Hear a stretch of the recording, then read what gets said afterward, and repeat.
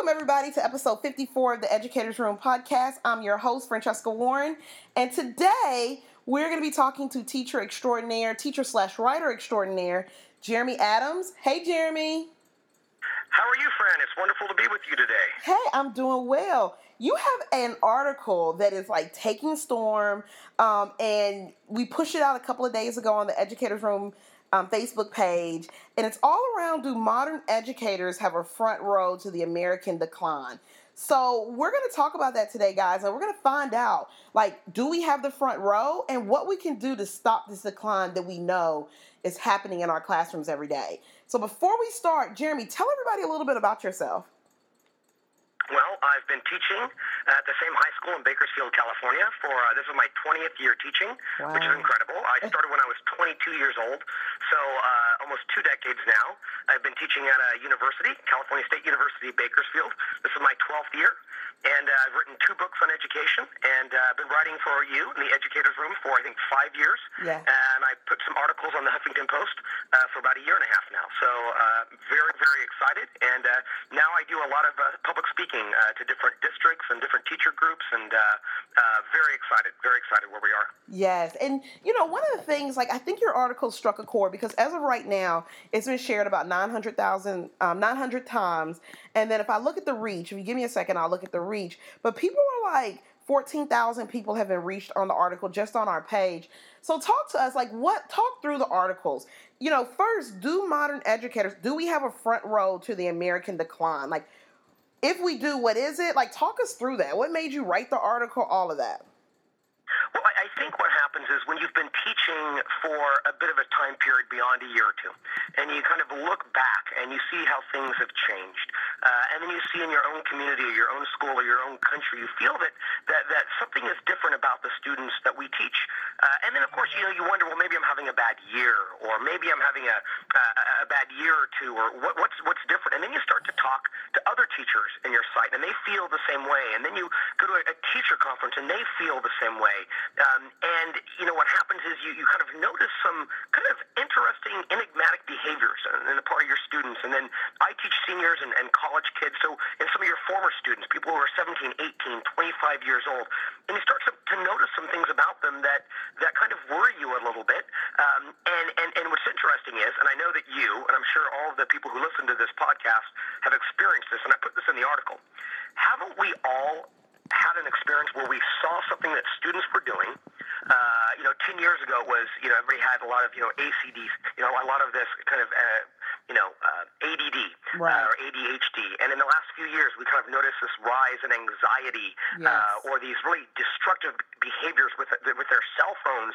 And so we notice these things. We're on the ground floor of the culture. We're at this powerful intersection of politics and parenting and culture and policy, and we notice things, sometimes a year or two before all of a sudden we're reading The Atlantic or the New York Times, or, we're looking at our Twitter feed, and some famous journalist has written an article about a practice or a behavior in our kids, and we saw it years ago. Yes. And I think every teacher feels like, we're kind of like Nostradamus. We see things way before the rest of the culture does. So, this article was kind of making that argument that we see things before the rest of the country and the culture does, and what we see is very alarming.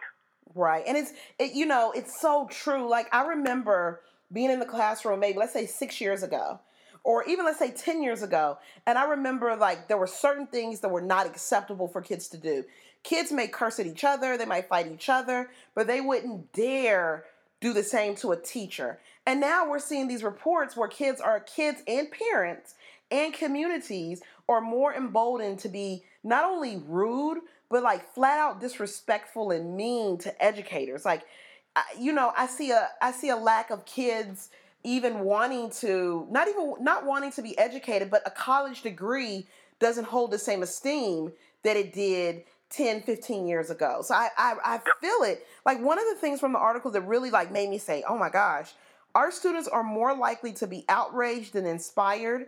They are more likely to be sexually active than romantically in love. That hits the nail on the head, because it's almost like we're devolving as a society. Well, what you say is absolutely true, and I have a very, as I said in the very beginning of the article, I have a specific definition of what I mean by decline. Typically when people talk about decline, they're talking about politics, which this is not without a political, vantage point. It does have a political view, though I think it transcends liberal conservative. Right. But I would tell you that when I say decline, what I mean is something very specific. And what I mean by that is that I think you judge the flourishing or the decline of a civilization by how well citizens are empowered and impassioned to find meaning and purpose in their lives.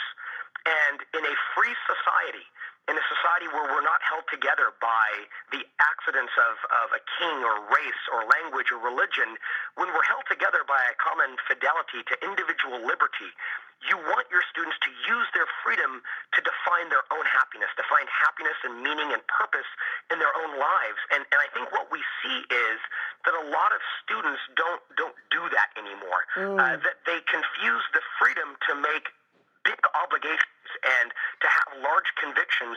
They confuse that freedom with the freedom to be completely free of obligations.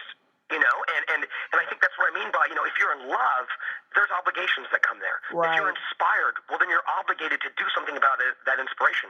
If you're outraged, well, just put on a hashtag, and so a lot of these things that, when I talk about decline, it's not necessarily about GDP. It's not about the fact that, people, are outraged by Donald Trump or they're outraged by Democrats or whatever. It transcends that. It's a basic problem where young people, I feel, young people aren't getting as involved. They're not getting married as much. They're not starting businesses. They don't go to church. They don't feel particularly patriotic.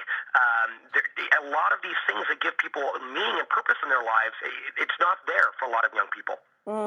Do you think that it's a direct correlation to the age of social media, where it's so much easier for you to be outraged on Facebook opposed to you actually getting out and voting? Or you actually, when you see someone being downright mean to somebody, you saying, no, that's not right, you don't do that, opposed to going on social media and filming it and not saying anything? Yes, and yes on all counts.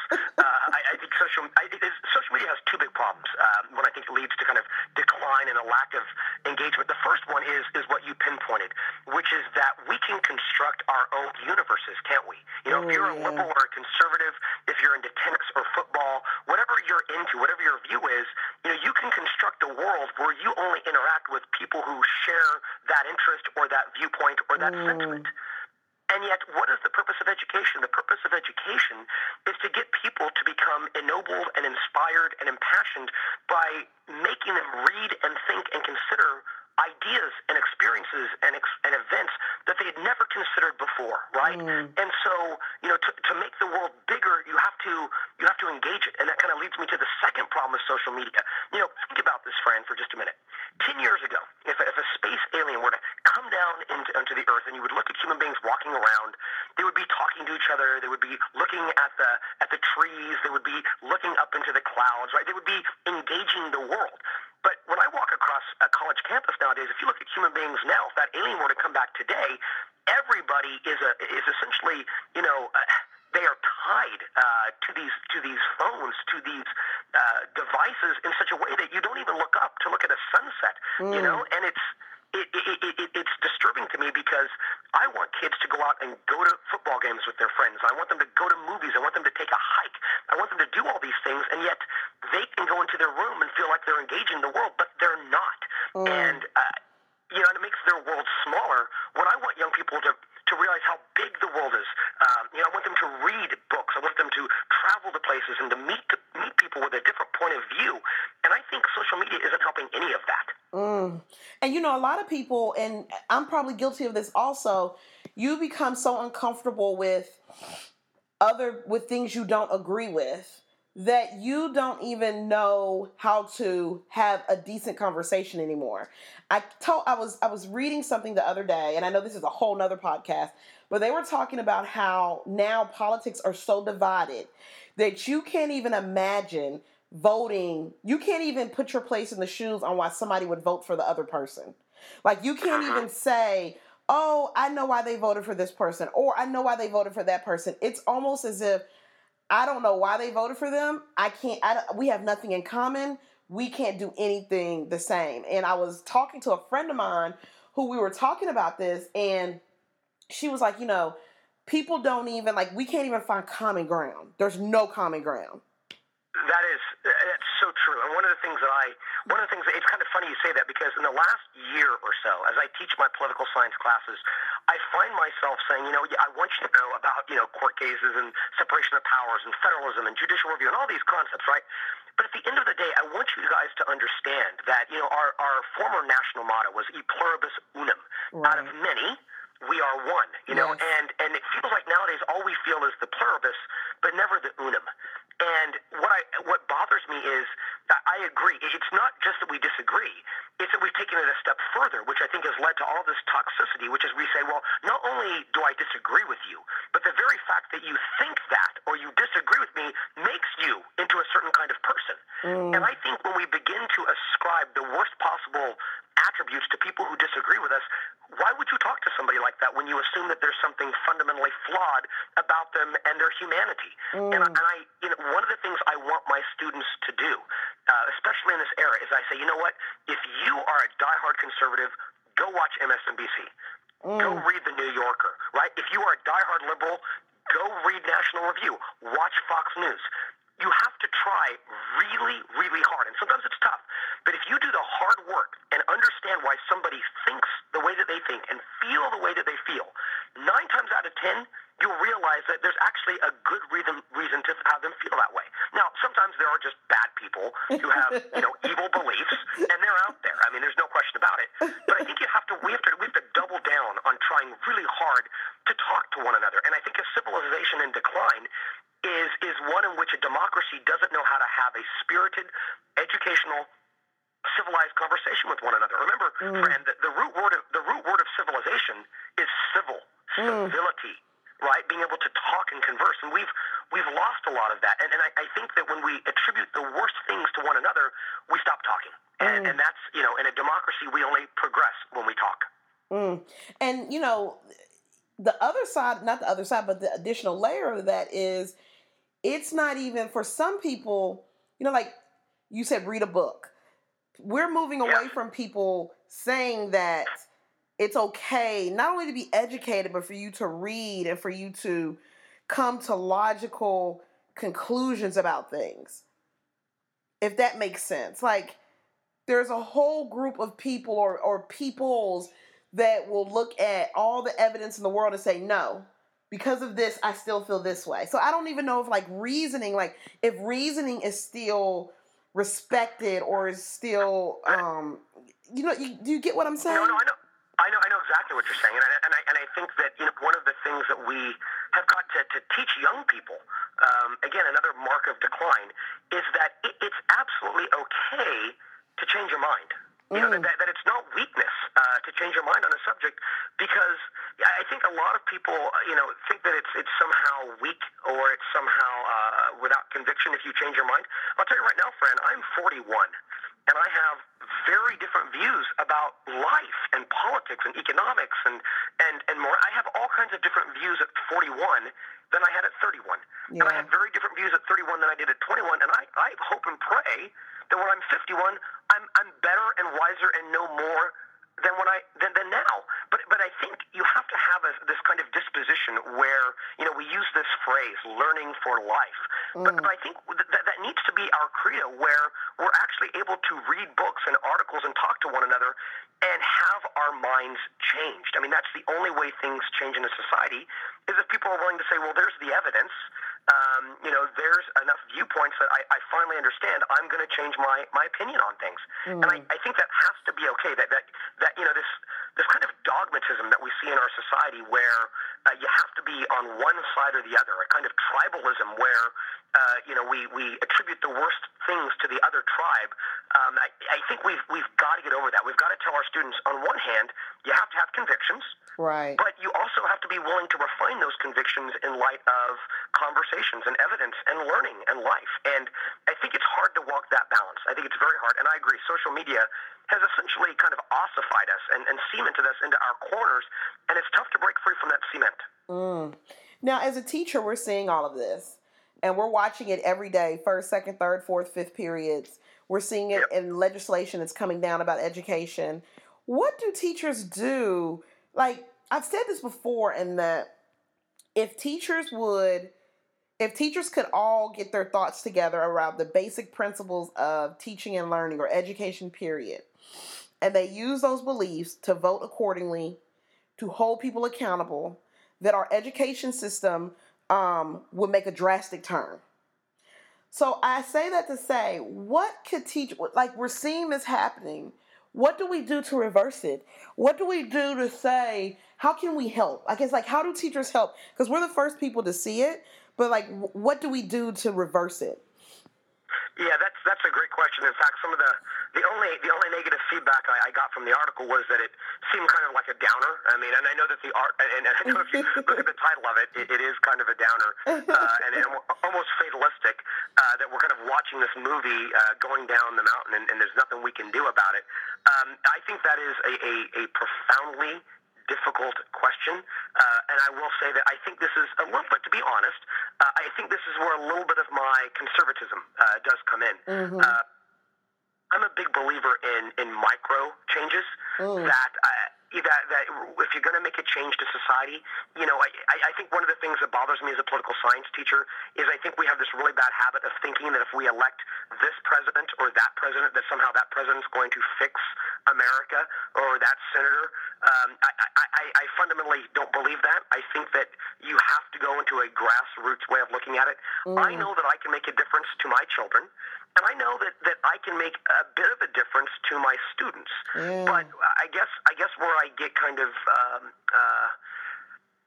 humbled, I suppose, would say that as strong as I want to be of an influence over my students, and I know most teachers want to be, I think a lot of it is set before they come in, sadly. I think teaching is a lot like religious faith, right? So think of it this way. Somebody who's religious, who has faith in God, who believes in the divine, they see God everywhere, right? And they see grace everywhere. Somebody who doesn't have faith, who doesn't believe in God, they don't see God anywhere, even though they're all looking at the same thing. Well, I think that students are like that. If students have faith that what they're doing in a classroom is transformative, it's important, it will get them somewhere good in life, it will ameliorate their sensibilities or strengthen their rationality. If they believe that walking in the door, then they're a lot more likely to be successful than so many of our students who don't see the utility of education. And sadly, and I'm not trying to avoid the question, it's such a hard question. I think sadly a lot of that success that determines how we do in the classroom, that's determined before they walk into the classroom. And that's why, people don't understand how tough it is for teachers. One of the things these bad habits we have, and I talk about this in the article, is, our society fails, our culture fails, policy fails, parents fail, all these systems fail, and yet we only look to one group of professionals, teachers, to be the elixir, the fix-all, the panacea for everything. And I think teachers are really tired of it. We cannot in one fell swoop fix poverty. We can't fix family dysfunction. We can't fix violence and drugs and a lack of health care and a violent culture. We can't fix that, and yet we're somehow expected to take that and create magic. And I think it's hard. I think it's really hard, and we have to be humble about it. That doesn't answer your question, I know, but that's why I think it's so hard to come up with an honest solution. Yeah, because all those other things are so important that it's almost like I get it. It's not if there was a one answer, then we'd all be rich, right? You'd be rich. Absolutely. And I think modestly, I think we all go into the classroom, at least most of us. I mean, at least in my generation. I know you're a bit younger than me. But, only 3 years. Still. But I grew up watching Dead Poets Society over and over and over again. Yes. And I think people in my age, we all want to be John Keating. Right. And yet, I think the hardest lesson I've learned in my 19 years, going on 20, is I can't be that teacher who changes everybody's life, every year, every time. That sometimes, I don't have a big enough, web to catch all of them, and it's difficult. That is difficult. Yeah, it's definitely.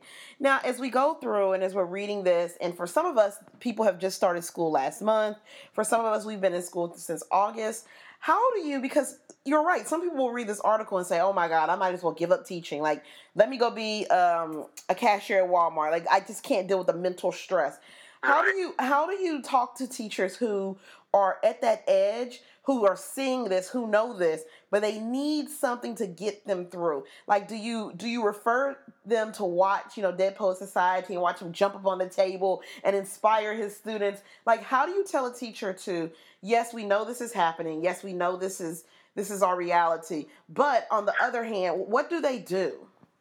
Well, I mean, it's easy. I mean, I have a good answer to this, actually, which is that I know for a fact that even though, a teacher might not change everybody's life, we might not be able to overcome the hurdles. And that's, by the way, I'm glad you're getting onto this, because there are really two faces of decline. The one face is this idea that students don't use their freedom to connect themselves to causes and institutions bigger than themselves. But the other face of decline is so many of our students who don't believe in the American dream, that it does feel like a dream to them because they have such high hurdles. And, I would tell you that even though you're not going to get everybody to overcome those hurdles, there is magic in the classroom. That there are students who I can point out and say, look, those people, those kids, they have the highest hurdles in the world, but they are scrappy and they are hungry. And I know for a fact that they are overcoming hurdles because they sat in a few different people's classrooms who did make that difference. And the other thing I would say to young people is, don't expect, the thing about teaching that's so hard, Fran, is that there are very few outward markers of success, right? We're not handed an Oscar. Right. Nobody puts us on a movie screen. Right. Nobody gives us a headline. A few of us sometimes can win teaching awards, but even that's kind of a nebulous award. And so I would tell them, you do have to understand that our best moments aren't, it's not listening to a symphony. Our best moments are planting seeds in the ground for an orchard that we might not ever get to see. But you have to have faith that it's going to flourish, that will bear fruit eventually. And if you teach long enough, like I have, you start to see that fruit, because they will come back and say, hey, I was in your class 10, 20 years ago, and I've always wanted to tell you that it did make a difference, that it pivoted my life a little bit for the better. And so you have to put your head down and do the right thing every day. And we don't do it for the money. We don't do it for the fame. But if you do it long enough and well enough, I guarantee there are waves out there in the ocean that wouldn't be out there without you. I love that. It's so inspirational. So I have to ask you, what's next after you write this article? Like, we see this. I feel like teachers are gonna say, okay, so we know this. So you're saying, like, keep your head down, do the work. You're going to reach students. But what do you see as the next big thing for you, or for these set of teachers who are inspiring and who are working with students every day and who are doing the work, and they're doing the work, and they're doing the work?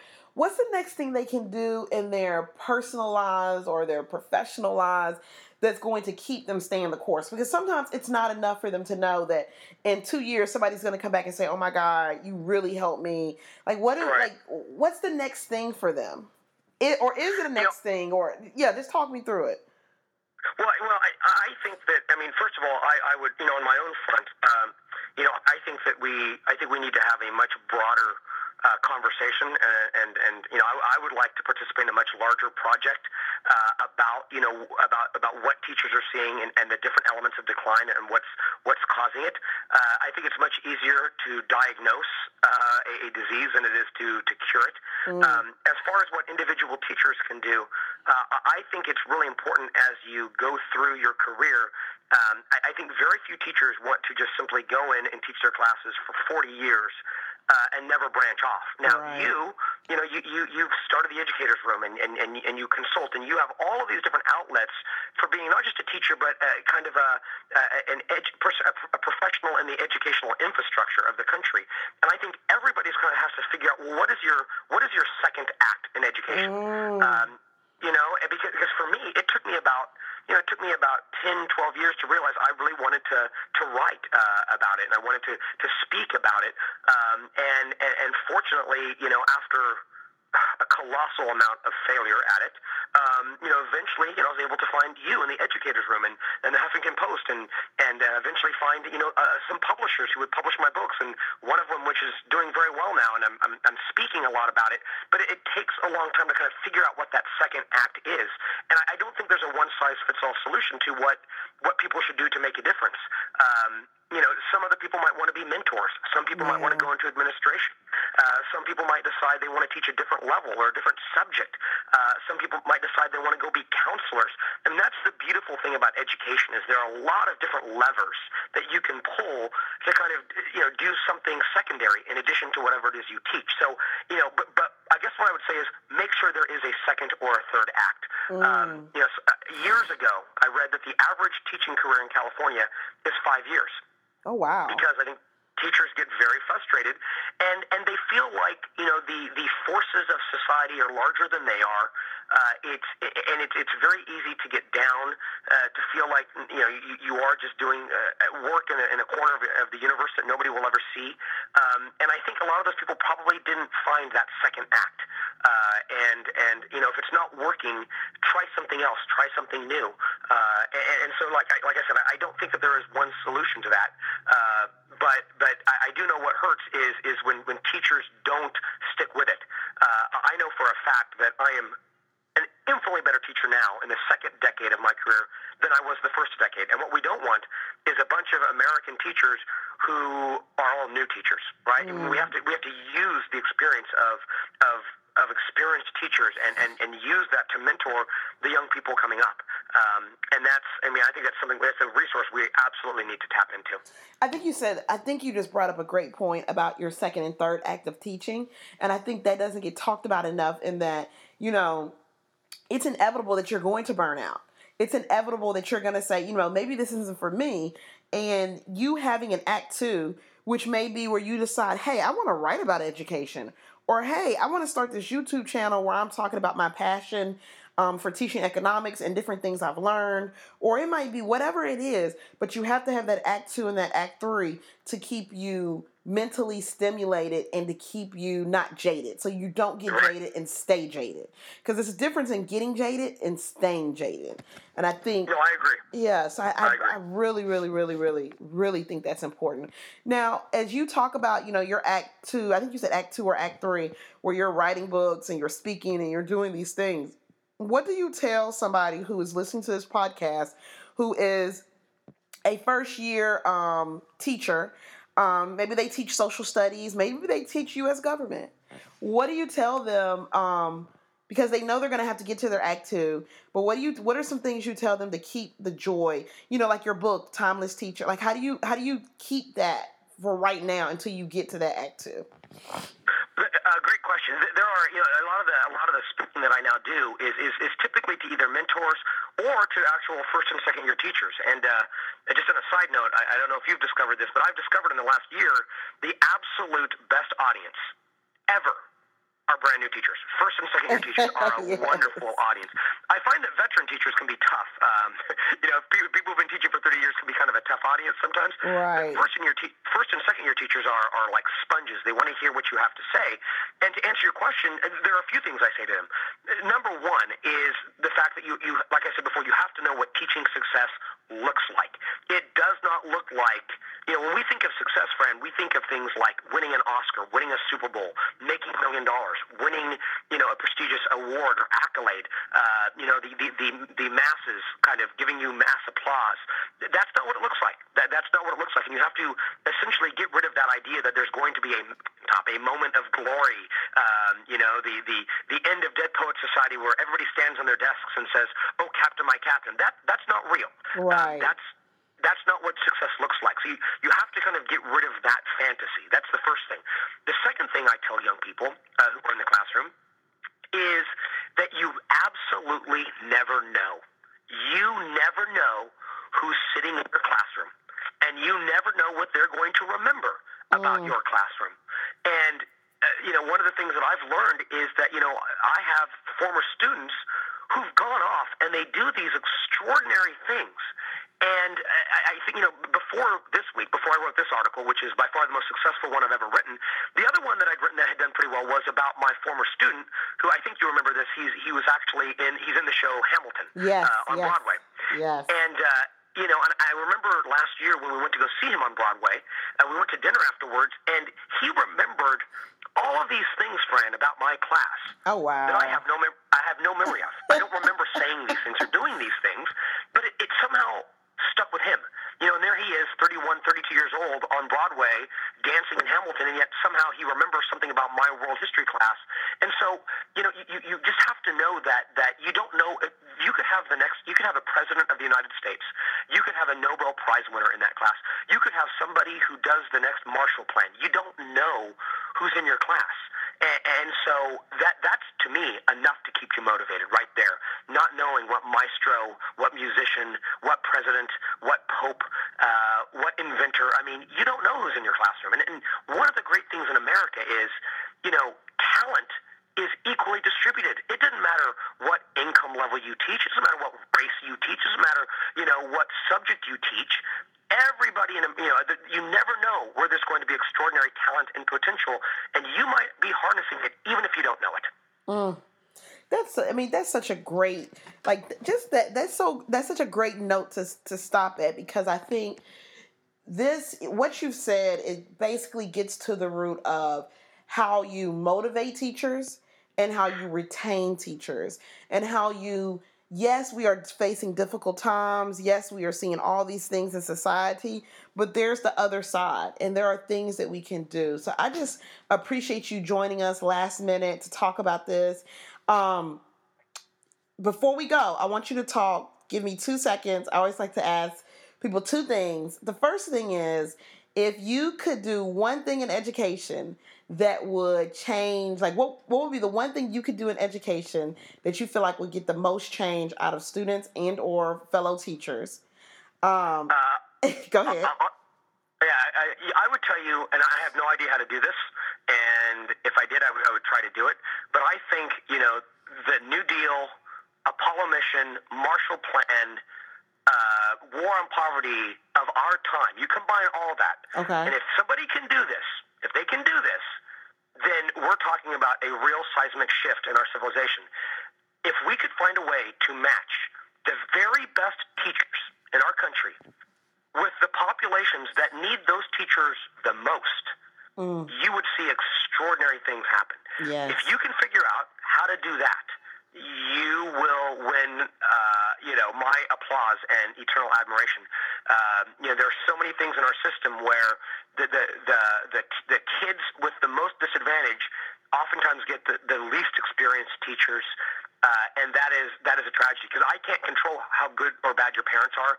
I can't control what kind of health care you have. I can't control the traumas or the inspirations that's come before my classroom. But I can sure as heck try my best once you're in that classroom. And I think we need to find a way to pair the most needy students with the most extraordinary teachers. Oh, my God. It's so wonderful. Last question. Talk to us about the most influential teacher that you had, and what would you say to them today if you had a chance to sit down with them? I actually still keep in some contact with him. It was my first semester in college at Washington and Lee University in Virginia, political philosophy class. His name was Eduardo Velasquez, and he was a brand new teacher. I was a freshman. He was kind of a very different kind of freshman.